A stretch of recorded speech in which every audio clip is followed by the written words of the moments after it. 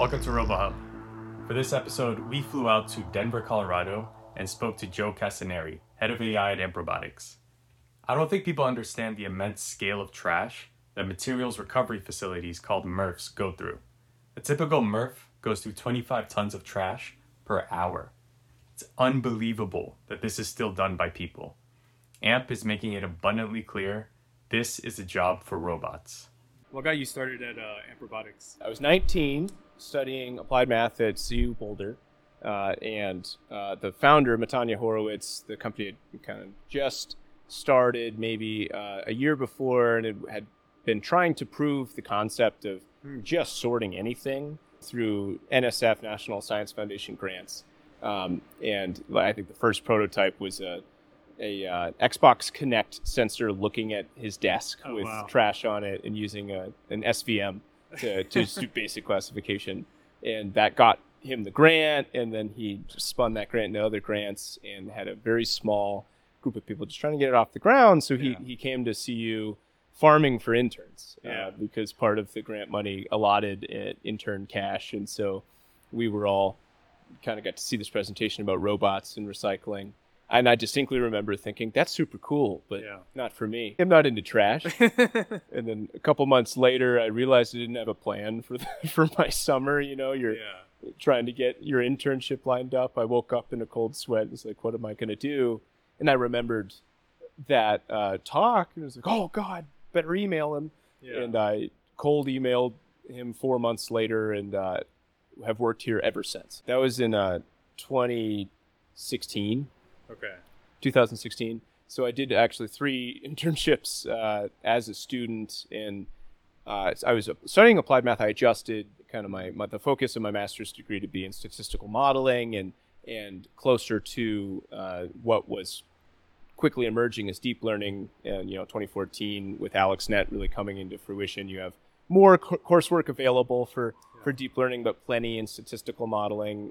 Got my master's degree in applied math and then started full-time as a machine learning engineer here in 2019, once we were like 20 people or so. Oh, that's interesting. So actually the company started with AI. We weren't classical first. In fact, Matanya, as the founder, he got a robotics path planning degree at Caltech.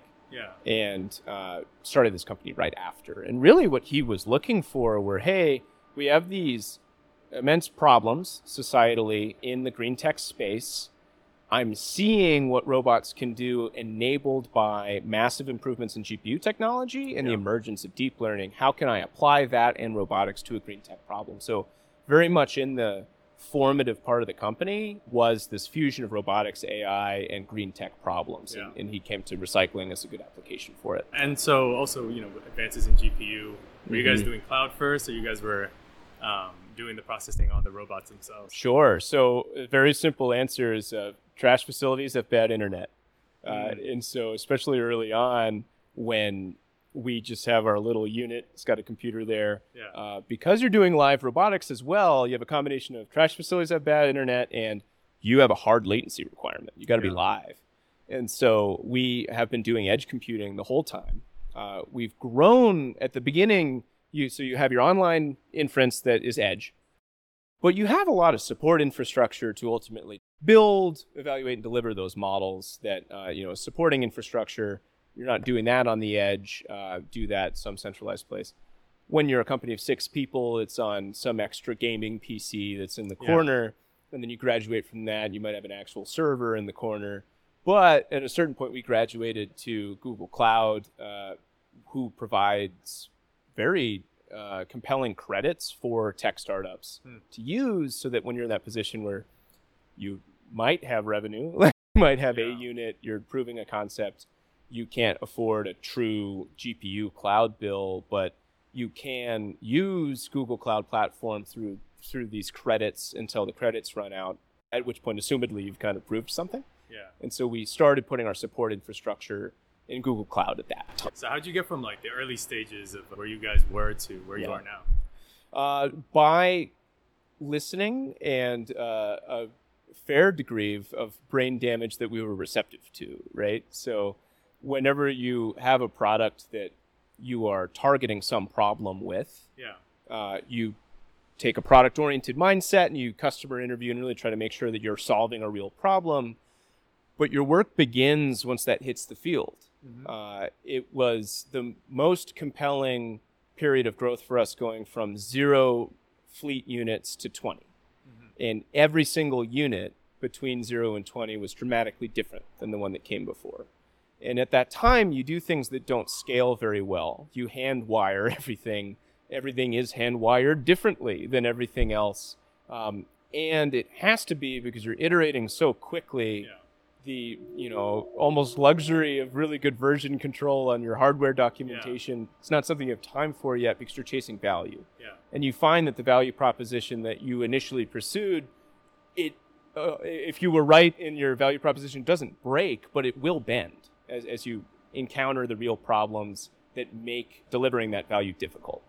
And so that's a philosophical answer to your question, but really it was just getting robots in the field and watching how they broke and seeing what made the particular deployed circumstances of AI and robotics in a recycling facility environment, which is very harsh, what made that problem special and difficult, and how we could adjust our platform to be robust to it. And then, add features to our platform that were reactive to the needs of those systems. The first places that we saw this being used really well is places that have a lot of order, right? Yes. And then that's the opposite of the environment that AMP works in. You guys are working with MRFs, you guys are working in recycling facilities. So the objects that are coming down, it's cans, it's bottles, it's deformed bottles, it's dirty bottles. Right. What's the range of objects you're seeing? It's huge. If you think about a milk jug, it's made out of natural high-density polyethylene, a plump milk jug that's not deformed at all. Yeah. It could just be crushed. It could be completely flattened, but worse still, it could be a scrap of that plastic that no longer looks like a milk jug anymore. So you're running kind of the whole gambit of variation between something that is very visually distinct to something that is very visually non-distinct and blurry.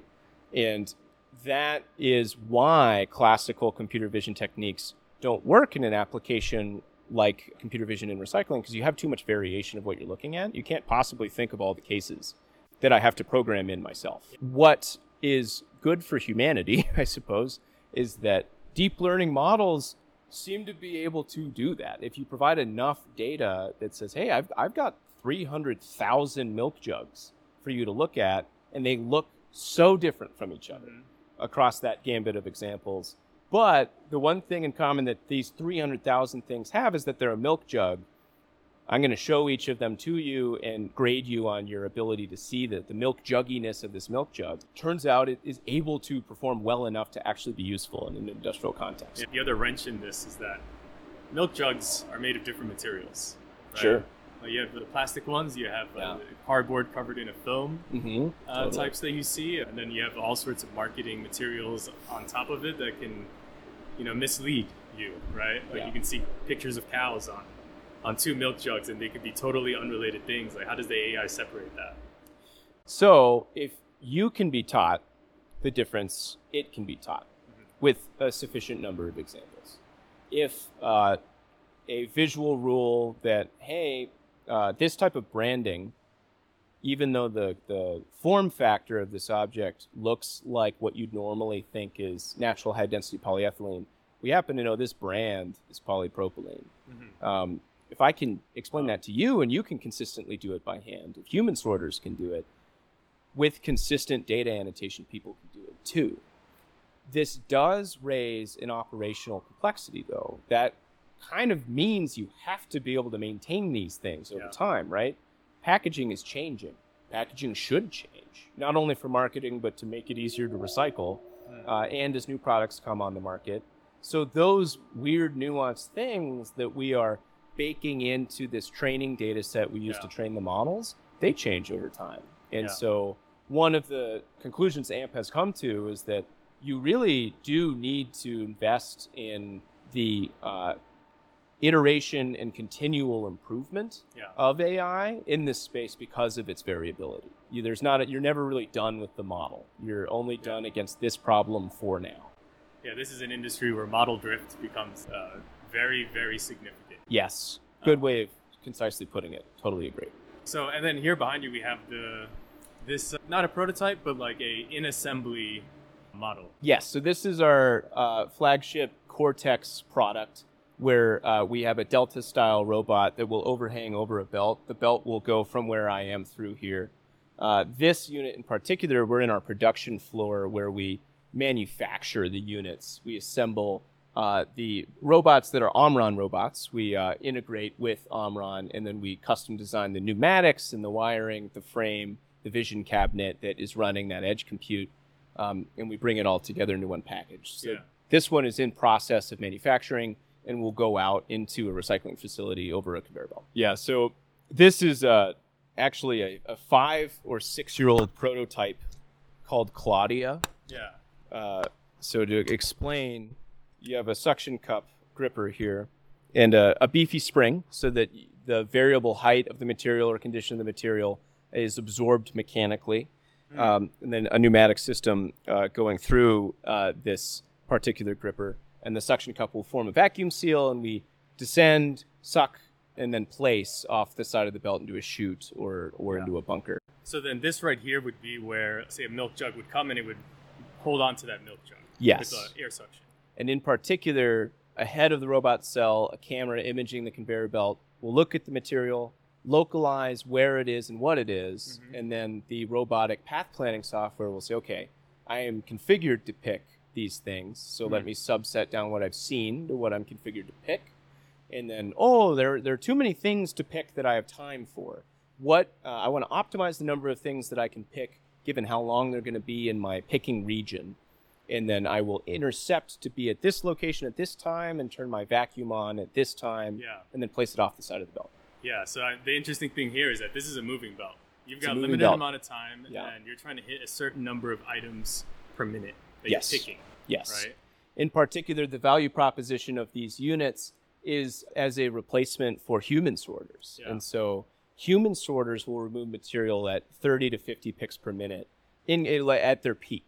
And so a decent starting robot will remove material at 30 to 50 picks per minute to break even with a person, but really you would like it to do better. And so these systems routinely hit 80 plus picks per minute. Yeah. We've seen them hit over 100 if the material stream is perfectly providing you a lot of eligible options in a well spread out way. Yeah. So a lot faster than a person at a higher purity and for the whole duration of, 2 shifts a day. And how does that change from, say, one facility to another?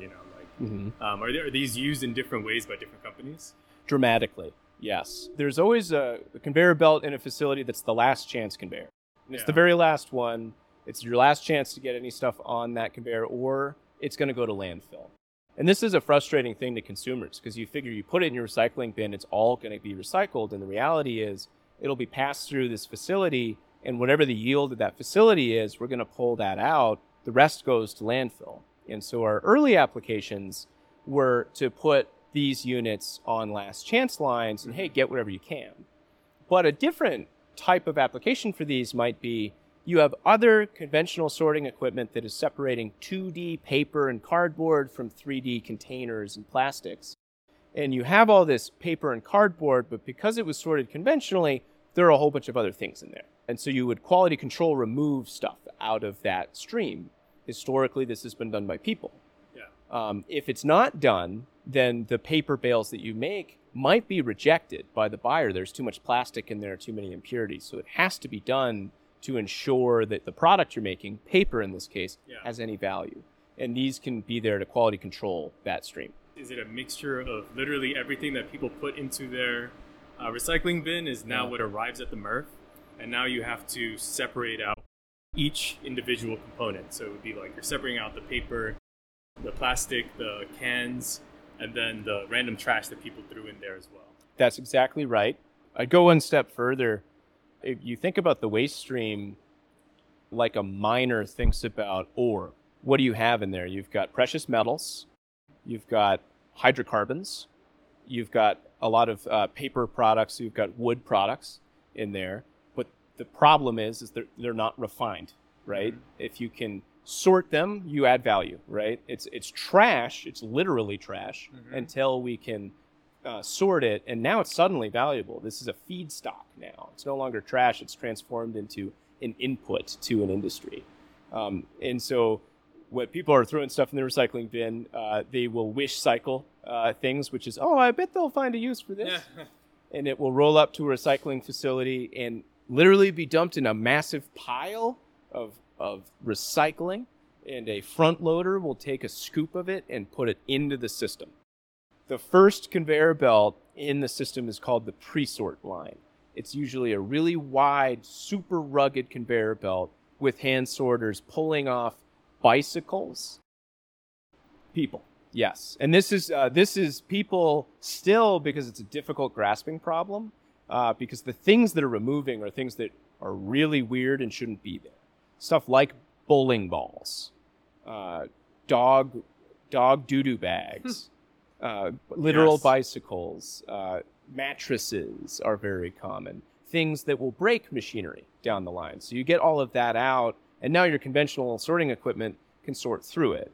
How does a mattress get into a recycling can? Well, the recycling dumpsters in cities is typically how. Yeah. At least in my building, I live in like a condo unit, so we have a dumpster for garbage, and we do have a dumpster for single-stream recycling. And people will well-meaningly put their old IKEA lamp in there because it has metal in it. And yeah, surely they'll find a way to recycle this. The problem is that since waste is so abstracted away from us as everyday consumers, we think that maybe they're going to disassemble the lamp. They have to run at 25 tons an hour for these facilities to be profitable. They don't have time to disassemble that lamp. Yeah. That lamp is actually standing in the way of them running efficiently. 25 tons an hour. That's very common for a Denver municipal. We're in Denver, so municipal facilities in Denver might process 25 tons an hour. Wow. So 50,000 pounds an hour of material. Do you know offhand how much trash a person produces, say, in a year? I think what I've heard is a family household will produce like 3 tons, where about 1 ton is recycling, something like that. So this is a massive scale. It's a massive scale. And, trash is produced locally, so you need these facilities locally. They're called municipal recycling facilities because they're often grant funded through municipalities to support the population there. Yeah. And so because of that, you also have a massive amount of variation. No city's the same. So you'll have, and Denver's a fairly big city, so a 25 ton per hour facility for recycling makes sense. We're in Colorado. If you go into the Rocky Mountains, very rare to be able to recycle at all because there's simply not enough volume to make it profitable. That's something we're actually very concerned about at AMP. Why is there not recycling in more rural areas, in areas that don't have the population to drive, 10 tons to 30 tons an hour of waste? Because you need to run enough volume for the business to be profitable. It's a narrow margin, so you need a lot of scale for that narrow margin to pay for your fixed costs.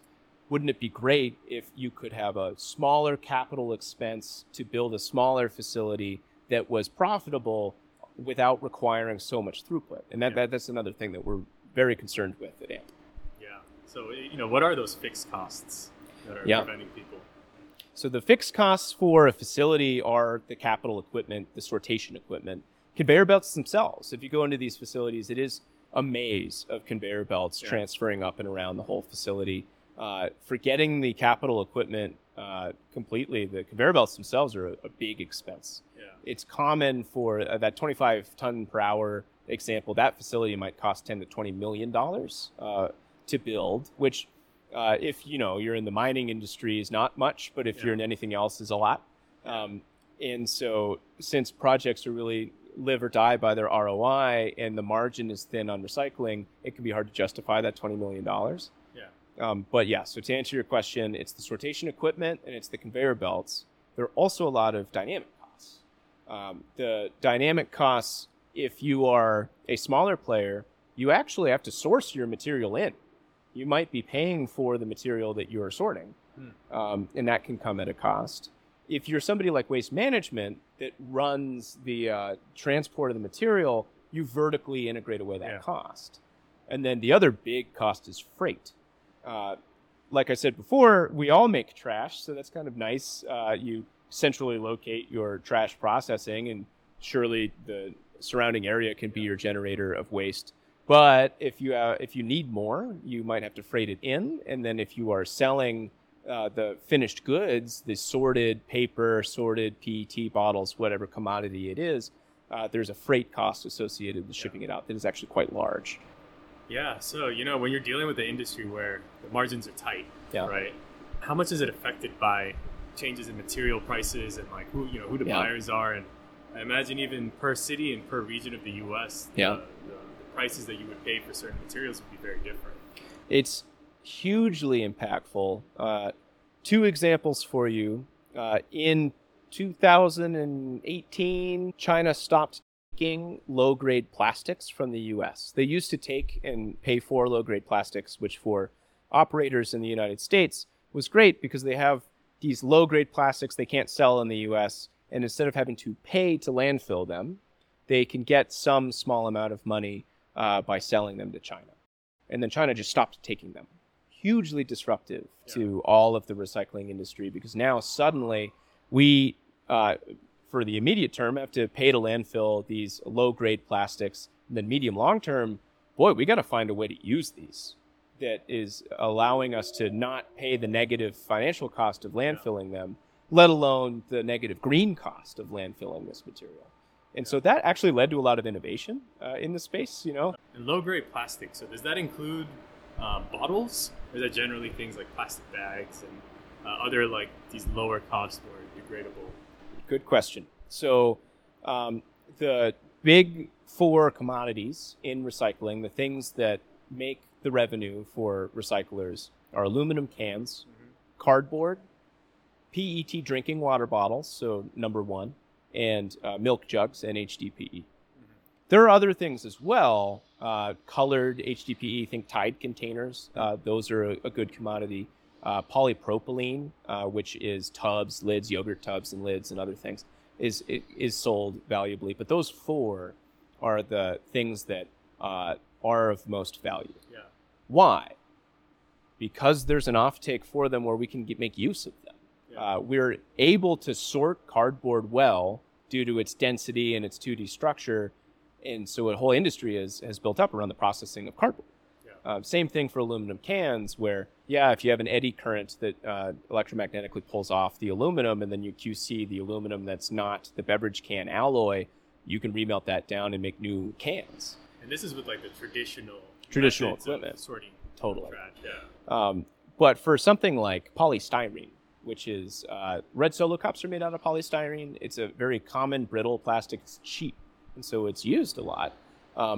It's difficult. It's a highly varied material type, so it's difficult to sort it consistently. And then B, because of that, nobody has a use for it yet. And so it's very cheap. The opportunity cost of picking a red Solo cup and letting a PET bottle go by is high enough that if you go to a recycling facility on that last chance line where everything else is going to go to landfill, if you don't see it picked, you know what you see? Lots of red Solo cups. And so these low-grade plastics that China stopped taking was a lot of the non-Big 4 commodities, polystyrene, different types of film, mixed plastics that weren't the valuable single resin sorted types that currently have offtakes available for them. Yeah. So when China stopped taking them, a good thing that starts happening is that the industry has a pressure on it to find a good use for these plastics, which requires finding a good way to sort those plastics so that a good use can be made of them.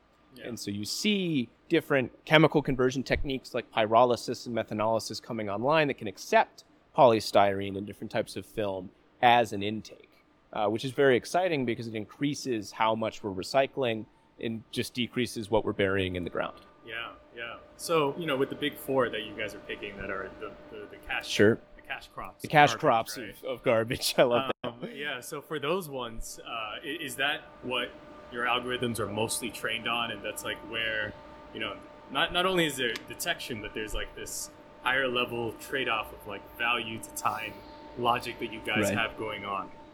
So of course we have an incentive to be really good at seeing and sorting the cash crops of garbage. Yeah. But one of the disruptive powers of AI, robotics, and recycling is that we're also good at the materials that normally are ignored. And so we are part of that solution. If you're trying to take a plastic that doesn't have a place to go, and well, it doesn't have a place to go because there's not really a way to sort it because conventional sortation doesn't work for it. AI sortation does. We're perfectly good at seeing polystyrene rigid, which is a low-grade plastic that is not normally recycled. We're quite good at seeing it. And so one of the exciting things about this technology entering into the industry is that it will enable and already is enabling increased recycling of goods that historically wouldn't have been. Mm-hmm. Now, we are really good at seeing the cash crops of recycling out of need because the robots, as we started as a company retrofitting value into existing facilities. So if you're retrofitting value, you got to meet those facilities where they are. And what are they sorting? They're sorting natural high density polyethylene, PET bottles, cardboard, and aluminum, amongst other things. Yeah. And, because this is something where the MRF is picking what they can sell.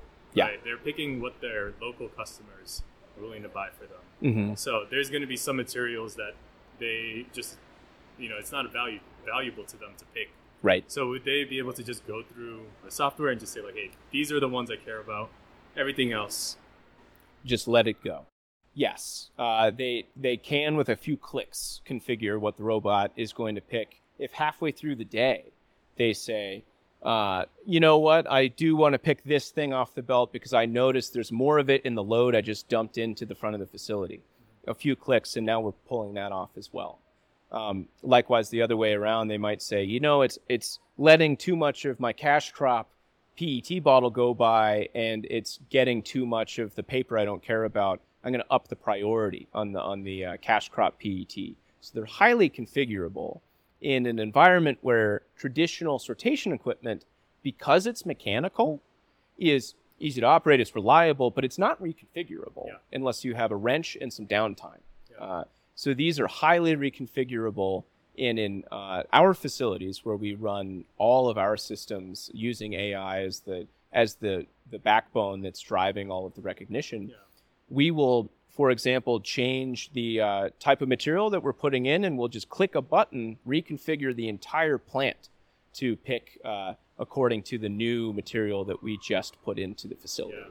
Yeah, that's powerful. You can imagine when you have something that's operated by people also. Mm-hmm. How many items can you tell them to keep in their mind to look out for? Exactly. At once, right? Yeah. Right. There's a limit, and there's switching costs to saying, like, all right, switch to this now, switch to that. Also, you get in the zone, you probably be annoyed at being told to just switch and do something else. Totally. Has that unlocked something for your customers? It has. On the topic of hand sorters, I think hand sorting is a perfect example of a dull, dirty, and dangerous job. Dangerous because there actually are things like hypodermic needles and pathogenic substances in the garbage. So they wear big gloves, they wear masks. There's a lot of dust in the air that's not great to breathe. It's dull because you're standing by the side of a conveyor belt picking trash all day, and it's dirty because it is trash. So it's kind of a perfect, dull, dirty, dangerous job to automate. And in our value proposition selling these robots, it's dual-sided. You get to replace the labor costs with this robot, and it will produce revenue by picking things. And that's what gives them a sub 2-year return on investment for a unit like this. Oh, interesting. Is how we want to price them and place them in the facility to maximize that return, right? Yeah. And we often see that is a good rule of thumb. But there are a lot of hidden costs with human sorters. You brought up it's difficult for a person to keep 32 things in mind. They're going to pick the milk jugs and the PET bottles, and that's about it. You can't ask them to do too many things at once, or they won't be able to do the cash crop ones at all. Yeah. With AI software, that's not a limitation at all. The other costs that are a bit hidden is there are different statistics on this depending on where you are. Some municipalities are really good at retention. I've often seen it cited that a median tenure for a hand sorter is 3 to 6 weeks, right? So imagine operating a facility where you're trying to make sure that you're not losing out on revenue by not having that station filled but the average tenure is 3 to 6 weeks. Yeah. You are paying extra costs, like the opportunity cost of lost revenue when somebody doesn't show up for their shift. Yeah. You have a marketing budget to attract new talent. You have a training budget to train that new talent. And then you, of course, have the normal budget of actually having hand sorters on payroll. So it's very expensive to recycling facilities to have a lot of hand sorting. And so it ends up being incredibly valuable to automate it if you can. That's one emergent value that comes from the automation for the customers, but there are others as well. Yeah. So how prevalent are you guys with MRFs in America? Our biggest market is United States primary sortation. We've installed more than 300 units in our facilities and in retrofit facilities that are operated by customers as well. Most of those are in the United States. We do have a small presence in Canada, in Japan, in the EU as well. So we are international. Same problems exist in different markets. The EU has more regulatory pressure for solutions, so you see stricter purity constraints around the goods that you're sorting. And what's that range? Is it like 95%? When we make bales of material, so big cubes of plastic, we sell them to a plastics reclaimer, or somebody's going to process that material and turn it into a recycled plastic feedstock. Whether that bale is good enough kind of comes down to whether they hit the yield they were hoping to. If they didn't hit the yield, then the bale was bad, because we, up till now, have not known what is in the bale. We think it's about this pure, but that's plus or minus 20% maybe. A rule of thumb has been, for plastics bales, you want them to be 85% plus pure. For aluminum cans, you want them to be more like 97 plus % pure. So you'll need more processing to achieve that. The reality is that recycling historically has been doing best effort and providing these feedstocks to downstream processes that can hopefully do their conversion process with the quality of material they receive. EU is tightening regulations by requiring that more is recycled. So we talked about low quality plastics before. They're requiring films are recycled at higher and higher rates, even though they're not in the Americas. So not even just recycling more of the cans and more of the bottles, but recycling more materials. Yes, exactly. Yes. And so you want to hit both sides of that. Yeah. But how can you start recycling more materials until you have the buyer side of the equation sorted? Like, is that sorted for them already? Like, hey, we already have the customers to pay for it, and then make it make sense for the MERP? Part of it is, and since we've got several chains, who's the buyer for you? So what I'm understanding, the buyer it's who is buying the packed material from the MERP. Yes, totally. Yeah, so the buyer side would like more than anything an open market with pricing of these different commodities at different known grades of quality, so that you can transparently price them and buy them to sustain the volume they need to run their chemical operation. Yeah. And that information right now doesn't exist. It's very much a contract by contract basis market where you're a buyer in this area of the country. You're going to buy from specific partners that through your history provide good enough material for you. So it's a very word of mouth kind of partnership based setup. Which limits its scalability. If you had a marketplace where you had kind of certified grades on different plastic commodities and recycling commodities in general, more entrants would be able to come in and say, okay, I can make something valuable out of that feedstock that nobody else is doing because I know how to access it. I don't require a lot of personal relationships to get into that market.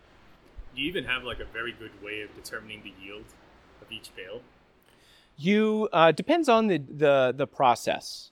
Some processes, generally you do, because if you think about aluminum cans, you'll weigh the bale before you put it into your post-processing facility now. And then they'll remove contaminants again, usually with an eddy current, and then they'll melt it down. And now you can weigh that at the end, and that is just a mass yield. And that's typically available. We, on our side, yield is much the same. We'll have the raw material from either curbside or whatever in-feed that we're putting into the sorting facility, and then we can sum up the mass of what we are actually produced, and the mass that's going to landfill detracts from yield. So we typically have pretty good yield numbers through this process. They're just very zoomed out to the whole operation. With analytics, with AI being able to tell you not only go to this location and pick at this time to remove this thing, but also things like, I have seen this many aluminum cans in the last 15 seconds, and there are 40 cameras in this facility doing the same thing.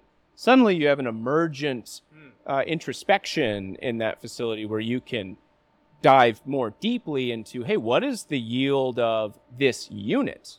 How efficient is this piece of capital equipment that is part of my facility, and drive fundamentally better efficiency that way? Yeah, so that's interesting. That's another big differentiator from a place that doesn't have this system in place, because it sounds like one of the biggest challenges in waste is not having access to good data. Yes. Right? And then this is actually giving you a stream of data live. Totally. That you guys can also continue to use for training and continue to use for classification. Right. Moving forward. Yes, so it's the data is obviously valuable to us for that reason. We can, as the waste stream shifts, we can shift the AI to keep up with the waste stream.